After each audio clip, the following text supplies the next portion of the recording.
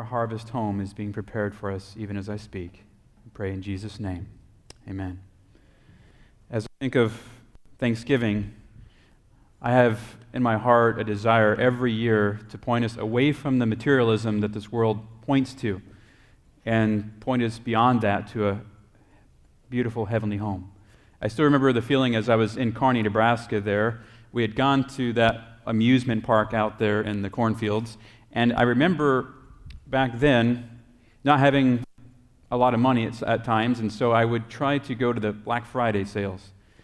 And I still remember the feeling as I went to my last one. I haven't been since, where I was standing outside a certain store that has a red symbol with a dot in the middle, and as I was standing there thinking to myself, why am I even here? The lines began to move. If you're in that sea of people, you begin to move with it, and I'm thinking, let's get out of here, and I'm stuck.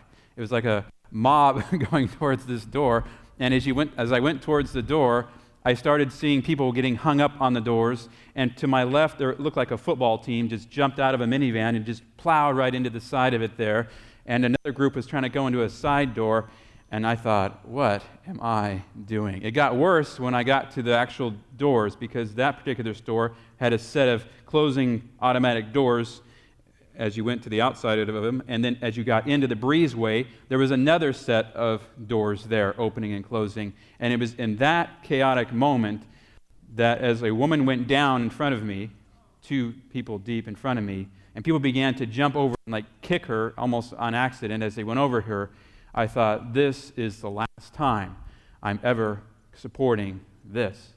Because as they continued to almost trample her, I thought, well, you're thinking all these thoughts just briefly, just lightning fast. I just thought to stick my arm out and somehow still that whole push against me, enough for her to get up. And she got up, she kind of glanced back, and she ran. Didn't even say thank you, she ran. There she was, running for the electronics section. And I thought to myself after I literally started walking after that to the side, watched the crowd go by, and I just said, I'm going to walk over and see what's left. I'm not going to rush like they are. And that's the way I shop. I don't rush. I have my list, and I'm going to go over there and see if it's still there. But the materialism that I saw that day to thingify this woman, that the things in the store were more important than her as she laid on the ground there, and the fact that they would push her over in the beginning anyway, it just began to disturb me. And as I thought of Thanksgiving after that, not only did I not go to any other Black Friday sale, I'm not saying you shouldn't, but I just decided not to anymore because I was tired of the war paint and all of that type of mentality. I began to go back to the Pilgrim story and think to myself, how did we get to this place where we were so materialistic that we didn't even remember the story always, and we were more focused on the materialism surrounding this holiday. And this morning, I'm giving you this presentation after Thanksgiving, so you have a year to recover, because I may dispel a few myths about Thanksgiving that might have ruined it for you. And as I looked at the Pilgrim story more closely, I came across some documentaries on this, began to do some research on this, and I came across one that said this: after a perilous journey across the Atlantic, the Mayflower's passengers were saved from certain destruction with the help of the natives of the Plymouth region. For 50 years, a fragile peace was maintained as pilgrims and Indians learned to work together. We do not know the exact date of the first Thanksgiving, but it was probably in late September or early October. That kind of ruined it for me. I thought, oh man, we're kind of doing it in the wrong type of the month. Soon after their corn, squash, beans, barley, and peas had been harvested. And so if that ruins it for you, then that ruins it for you. But for me, we were choosing to celebrate it in November, but back then, the first Thanksgiving, they looked back at the records and concluded likely September or October after the harvest, or what little harvest they did have as pilgrims. But imagine making that perilous journey. Imagine having this assistance and help that first year, and imagine how you'd feel. You'd be very thankful for those people. They would become very close, some of those pilgrims and the natives. In fact, some of them made even friendship covenants amongst themselves over those 50 years of fragile peace. It was also a time during which Plymouth Harbor played host to a tremendous number of migrating birds, not necessarily always turkeys. Instead of a spiritual ceremony, the gathering had more in common with a traditional English harvest festival. a secular celebration that dated back to the Middle Ages in which villagers ate, drank, and played football, right? Games. So as I looked at that documentary, I thought to myself, well, even when they got off the boat and began this celebration, I'm sure there were some who were focusing on the spiritual, but there were others who were mostly looking at it as a secular holiday. That's kind of how we got to where we're at today. And the question is, as we look at Thanksgiving and we look at these holidays, people call them, the question is, what is our focus? That's the real question. Is it the secular? Is it the games? Is it the idea that, oh, we got all this harvested in? Is that really what this is about? Because notice this secular celebration dates back to the Middle Ages in which villagers ate, drank, and played games. You can go into YouTube, type in harvest home or harvest celebration. It'll take you back to celebrations that go way back into the Middle Ages. For instance, Poland has one that dates back way into the Middle Ages, and it's anything but thank God for this day. And as I think of Thanksgiving, today it's celebrated in both a spiritual and secular way. Today people are looking at the ads before they can get done with their meal with their family. Today they're looking at the football screen like some of my relatives do all day long on Thanksgiving when their family's right there in the same room. And it's not saying you shouldn't have some of these practices. That's your challenge to wrestle with God about. But really, what is our focus? Secular or spiritual? And this isn't just my burden as a pastor and as a family man. I think of maybe others had the same burden. And years before my time, back in the years before, in the 1800s, there was somebody who said, you know what, I'm tired of us focusing on the secular, let's focus on the spiritual. Let's look at the spiritual meaning that we can find behind this celebration and focus on that. And you'll find Henry Alford, he was a Greek scholar, very much into the New Testament Greek. He was educated at Trinity College. Eventually, he becomes an Anglican clergyman, and you can read his bio up on the screen there. He takes holy orders in 1833. He is in Leicester for 18 years, becomes Dean of Canterbury in 1857, but he writes a hymn in that whole journey to get his congregation to focus back on the spiritual. It's called Come Ye Thankful People Come. We have it for our offertory. We'll have it for the closing song. And what is his desire in this song? It's to sing a song, because we know music is powerful, to take our minds from all the busyness, all the secular, all of that, to focus spiritually. And so this morning, I'm going to do something unusual. I don't normally do this. I don't normally look at the words of a song this carefully and try to analyze it like I'm analyzing the Greek New Testament or the Hebrew New Testament, but I'm going to take a few moments, in fact, the rest of our sermon, to look at this song carefully to see how did he, back in that day and age when harvest was big, it was part of everybody's family, take that and focus them on the spiritual. Because I think we can do the same. And I'm going to look at the first verse. Notice in the first verse, come ye thankful people, come, raise the song of harvest home. Harvest home was a term that was associated with secular harvesting. It was a secular harvest festival, like in the Middle Ages. So he points to that. All is safely gathered in ere the winter storms begin. Anybody can relate to that. Any farmer, whether they're Christian or not Christian, could say, yeah, we're celebrating because we've gathered everything in. And in Nebraska, huge combines going out, cutting down those cornfields, gathering it into silos, waiting for that price to be just right so you can sell it at the highest market rate, and you would really celebrate then because you can pay off your debts. $50,000 worth of fuel, just huge debts every year. And so I could see that, how it could just be focused on a secular purpose, but notice how he progresses. Yeah, we've gathered it all in.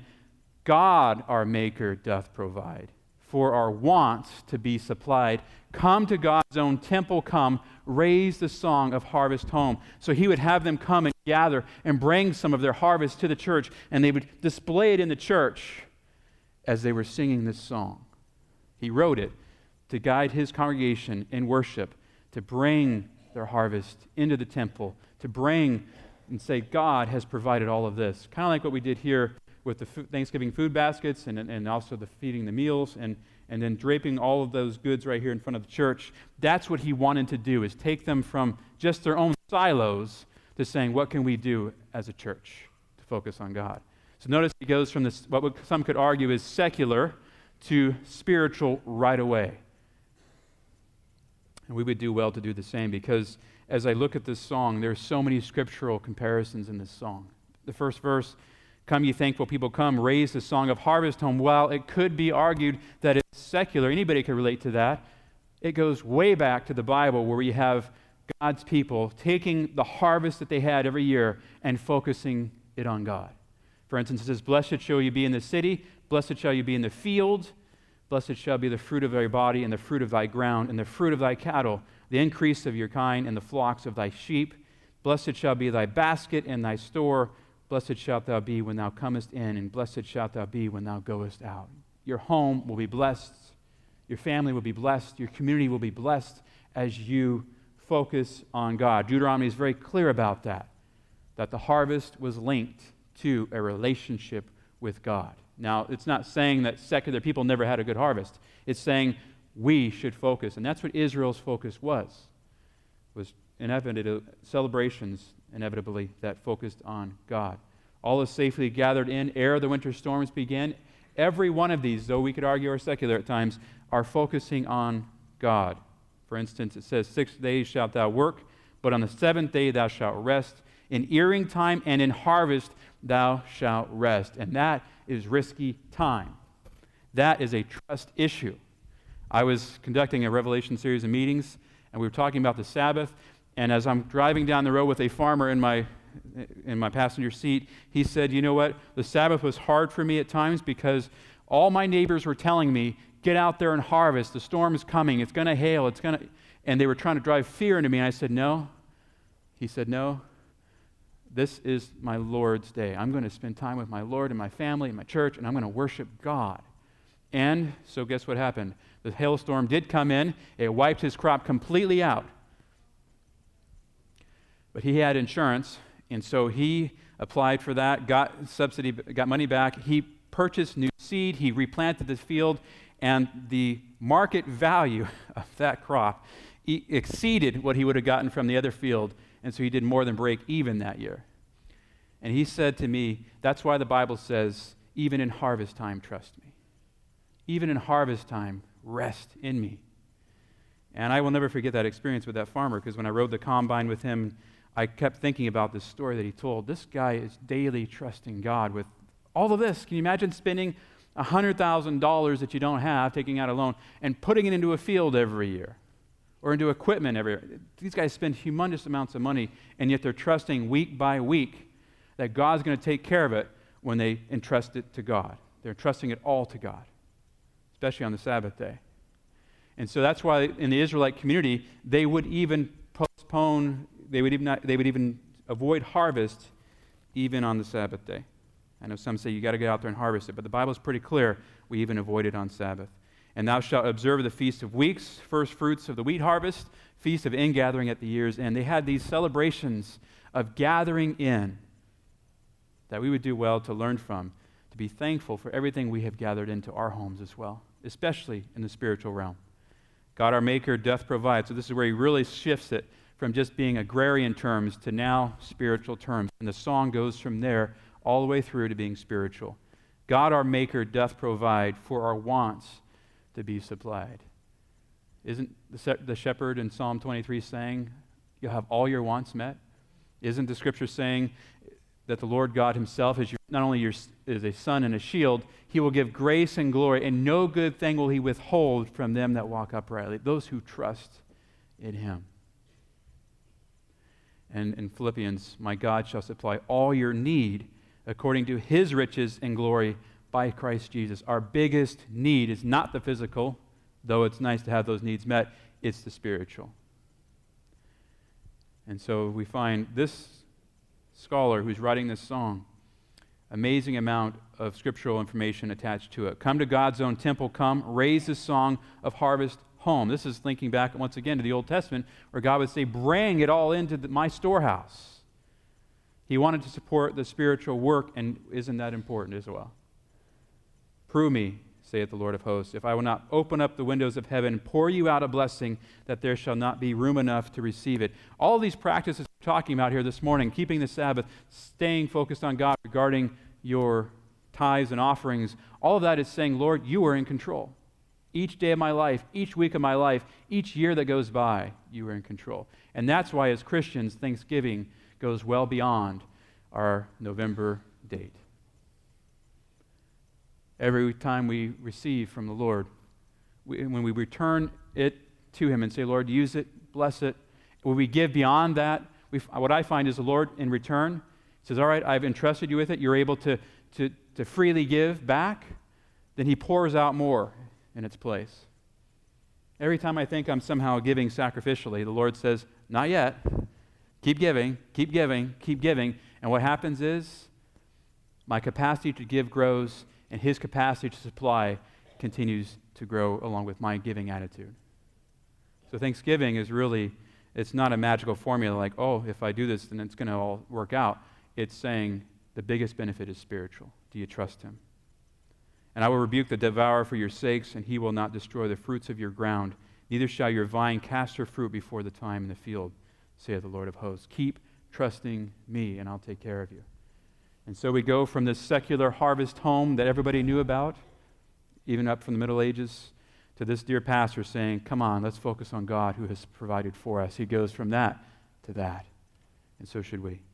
In the second verse, it's all spiritual from here, and I'm going to only touch a few of them because we don't have as much time as I'd like. All the world is God's own field, fruit unto His praise to yield, wheat and tares together sown, unto joy or sorrow grown. First the blade and then the ear, then the full corn shall appear. Lord of harvest, grant that we wholesome grain and pure may be. A progression from saying, God is the one, He's our maker. Now, God isn't supplying just what we need physically. He wants to touch our hearts. We are His field. All the world is God's own field, fruit unto His praise to yield. That's what Jesus said in Matthew chapter 13. The field is the world, the good seed are the children of the kingdom. Are we His children? What would it look like? The fruit that we would yield. Not because we're saying, oh, I gotta grow fruit. It's, I'm looking to the author of life. He begins to change me, and I grow fruit. Jesus even said in His day, the fields were white for the harvest. And so it's clear, the world is God's field. How are we sharing Jesus with them? Wheat and tares together sown, unto joy or sorrow grown. This shows that even in the church, even in God's people, there will be an enemy that will come and sow tares among the wheat. And we're not to focus just on that enemy. We're to focus on the one who can sow that good seed in us. We want to bring forth the fruit. We don't bring forth the fruit on our own. So we need Jesus to keep sowing in us His words. Alfred wrote years before this, our Lord was speaking of an act of malice as far as sowing these bad seeds, sowing the tares. Practice in the East, persons of revengeful disposition, that's what you have to watch out for, watch the ground of a neighbor being plowed, and in the night following, they sow destructive weeds. So you imagine, there you were, you put all this labor and time into the field, and someone was watching you the whole time to get back at you. And this is what we find being described by Jesus. Someone comes and sows tares. So we have this good and bad taking place. And we, even in the church, need to be careful not to be the kind of people that have that revengeful disposition. We need to be thankful that we even have each other here. And the practice is not unknown, even to England at present, he said, since the publication of the first edition of this commentary, a field belonging to the editor at Gadsby in Leicestershire was maliciously sown with charlock over the wheat. An action at law was brought by the tenant, and heavy damages obtained against the offender. So he's saying, here I am looking back at the Bible, seeing how someone might come in the night and sow this. And we've even had it here in our modern newspaper. And today we may not have as much of that. But the question is, amongst us, what kind of seeds are we going to sow? The good seed of Jesus. First the blade and then the ear, then the full corn shall appear. I don't know if there was a lot of corn back in Bible times. I think it has something to do with our continent here.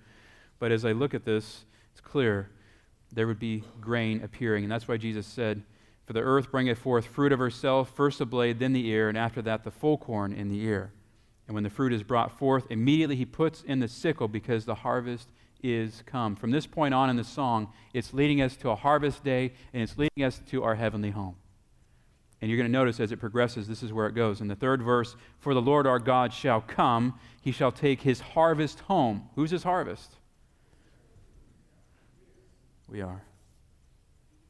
Each one of us, from the smallest to the tallest, to the youngest to the oldest, regardless of how we are standing financially, regardless of how we are standing or feeling spiritually this morning, we are his children. He wants to take us home. Each one of us. And if one of us, my mind keeps being boggled by this thought. Joe Cruz years ago said, if one of us would live forever, one of us would live forever. Can you imagine, eventually, do it mathematically, that one person could outlive all the human beings in this world if you put their ages together, all those who've lived and died put together, put all their ages together, that one person would, in eternity, outlive all of them combined. That's amazing, isn't it? It's called compounding, right? You find this whole idea. Eventually, it's going to add up to be, in eternity, one of us living forever would outlive all the people who've ever lived in this world combined. Now, you can wrap your mind around that. That's how valuable we are to God. If one of you makes it with a crown on your head.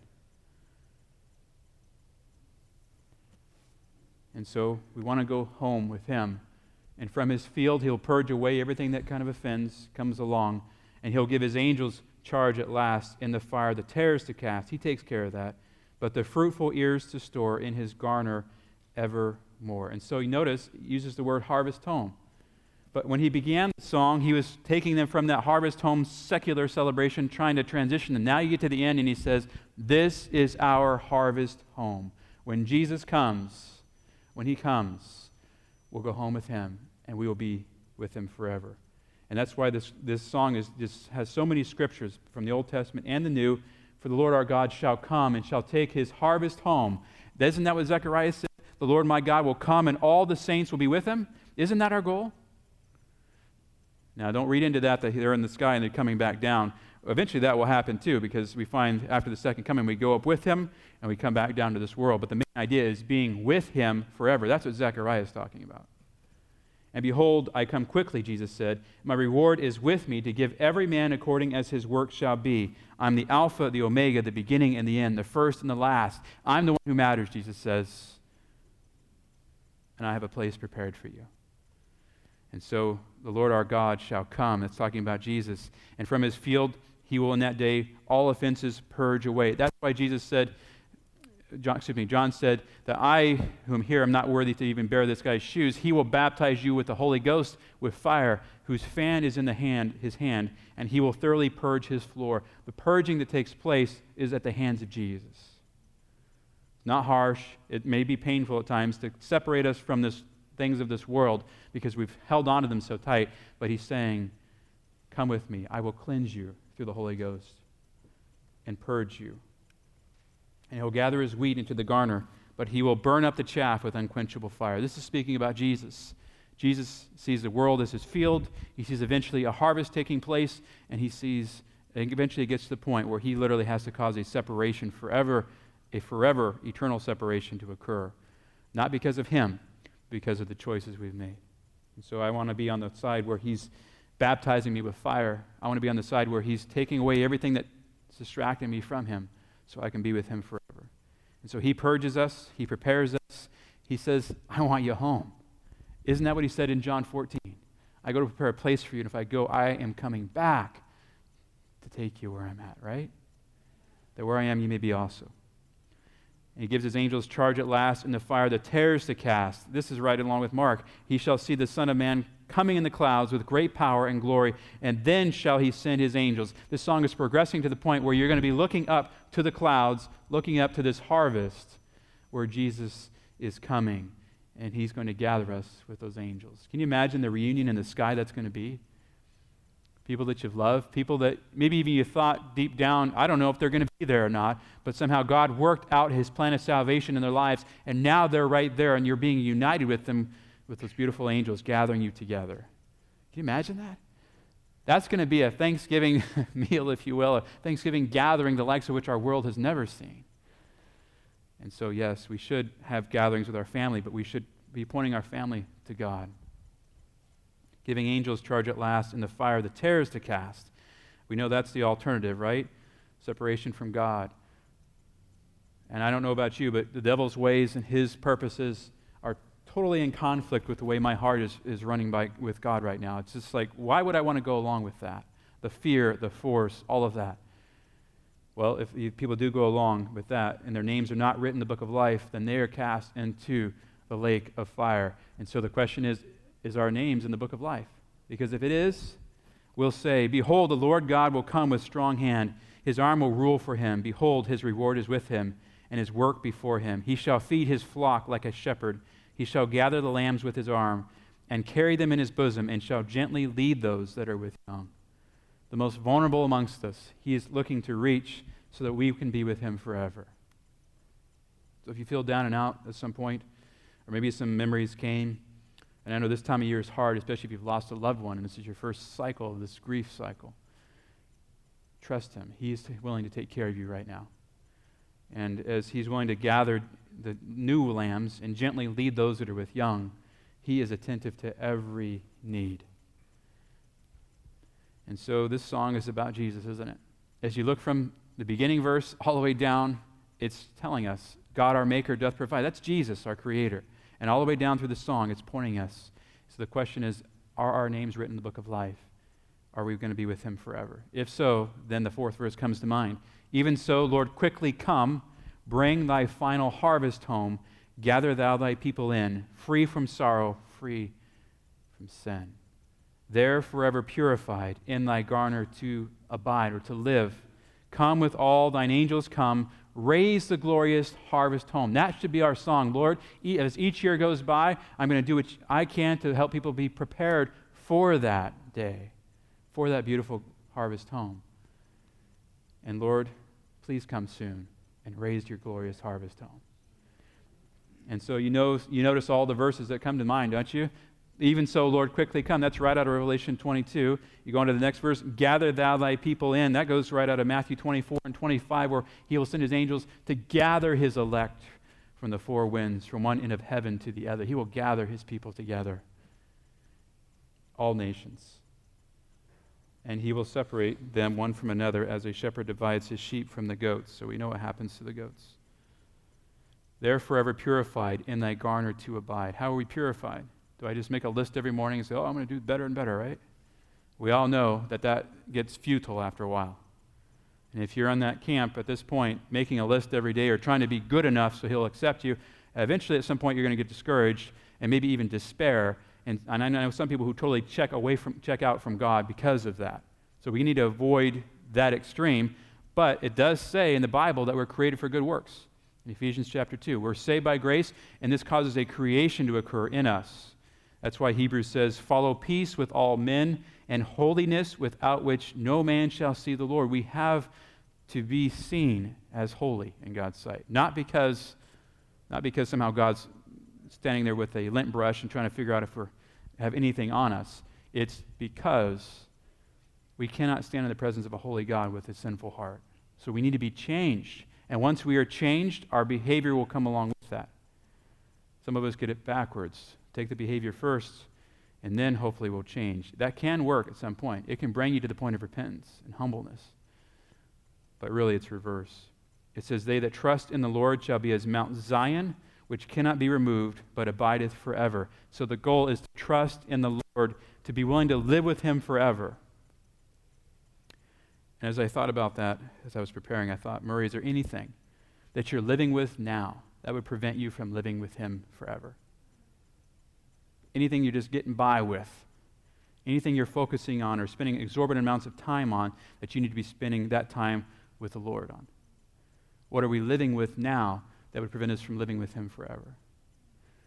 And so I want to abide with him, and I want to abide with God forever by doing his will.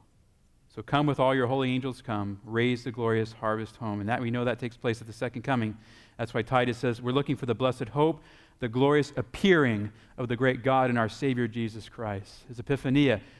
It's not a secret rapture. It's an epiphania where we look up and we see this beautiful God who we have gotten to know. That's why he says, in my Father's house are many mansions or many rooms.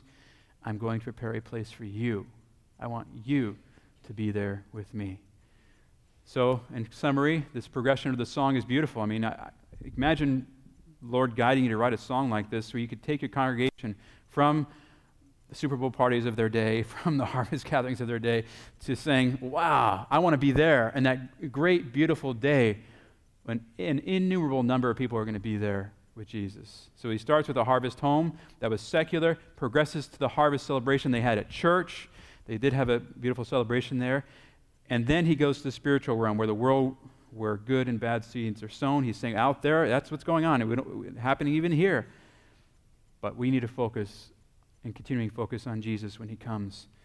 And in the end, our harvest home of heavenly origin will come down, be greater than any earthly celebration we've ever experienced. So our harvest home begins here today, each and every day, in our homes, in our churches, in our communities, and really it's by remembering that Jesus Christ is the one who's guiding us. And if we don't choose to remember, it can get to the point where that materialism envelops us.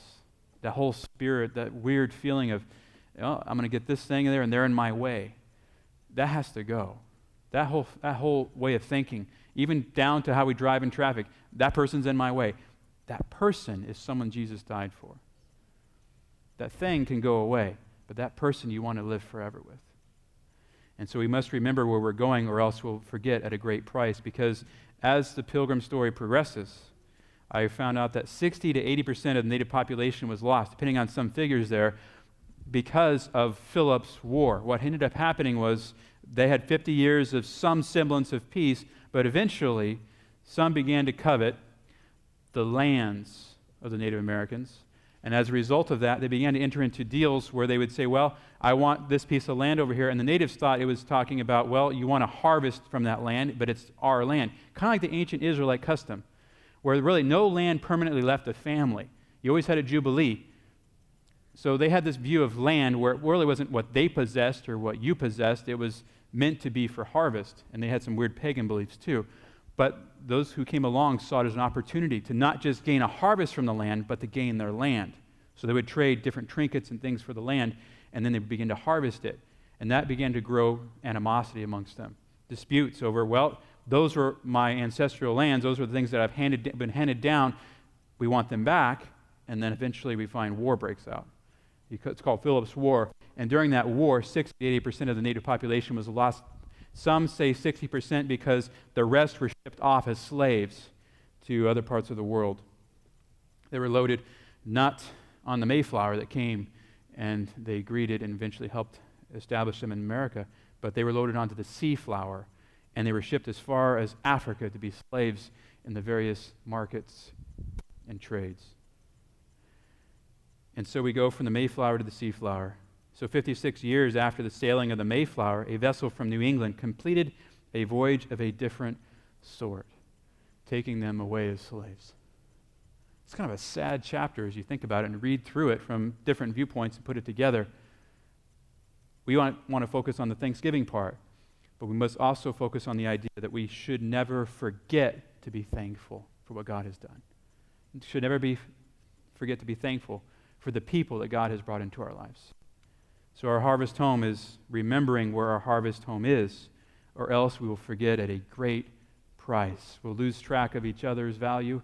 We'll lose track of really that God's given us all these things, and we'll just kind of be in this cycle of materialism that we'll never get out of. And I think the goal of that dear pastor, and my goal, is the same. Let us focus not on the secular, but on the spiritual during these days. That's how we can remember. We can remember that we are clothed with Jesus' beautiful robe of righteousness, that we do not deserve that he has freely given that to us. Our very breathing, we find in Psalm 3:5, I arose, I awoke, for the Lord sustained me. The very fact that we can get up this morning and be here, or those of us who can't make it here, who are watching online or whatever, we can be there because of God's sustaining power. And that's what's going to sustain us all the way, is His power, His glory in our lives to that beautiful home that He has prepared for us. So I want to remember, as the holiday fades, in essence, you already find before one holiday is done, the stores are already going on to the next thing. Let's pause. Let's pause and remember that this is about a beautiful place God has prepared for us, a beautiful place He wants to be with us forever. It's about Jesus Christ Himself every day. So my harvest home is waiting, and I want to sing about that with you now in this song. So as you sing the song, look through it carefully. It's really an appeal for us to focus heavenward as a congregation and its families as well. So I invite you to stand if you'd like to. Our song will be up on the screen. Number 557, Come Ye Thankful People Come. Number 557.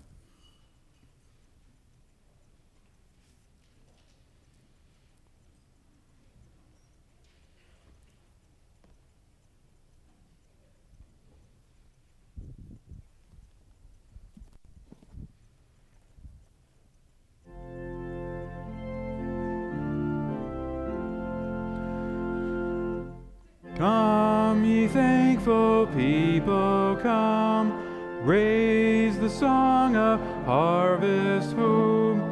All is safely gathered in, ere the winter storms begin. God, our Maker, doth provide for our wants to be supplied. Come to God's own temple, come, raise the song of harvest home. We ourselves are God's own field, fruit unto His praise to yield. Wheat and tares together sown, unto joy or sorrow grown. First the blade and then the ear, then the full corn shall appear. Grant, O harvest, Lord, that we wholesome grain and pure may be.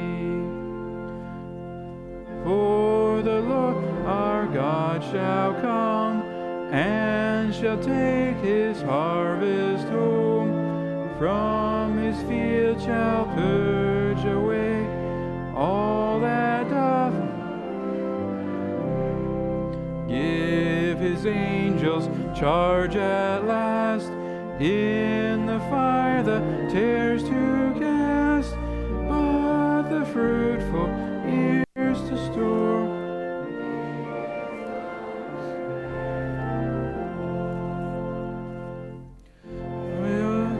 Triumphant come, raise the song of harvest home. All are safely gathered in, free from sorrow, free from sin.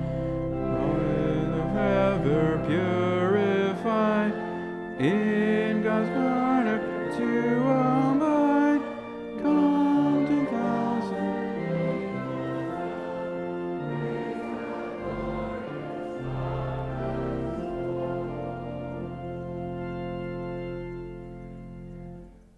Father in heaven, we're thankful for the harvest home that you are preparing. It's our harvest home by faith. Guide us to stay focused on it. Help us to rejoice in the Lord. Help us to give thanks at the time of remembrance for His holy name. Thank you so much, Lord, for all you've done for us. In your name I pray. Amen.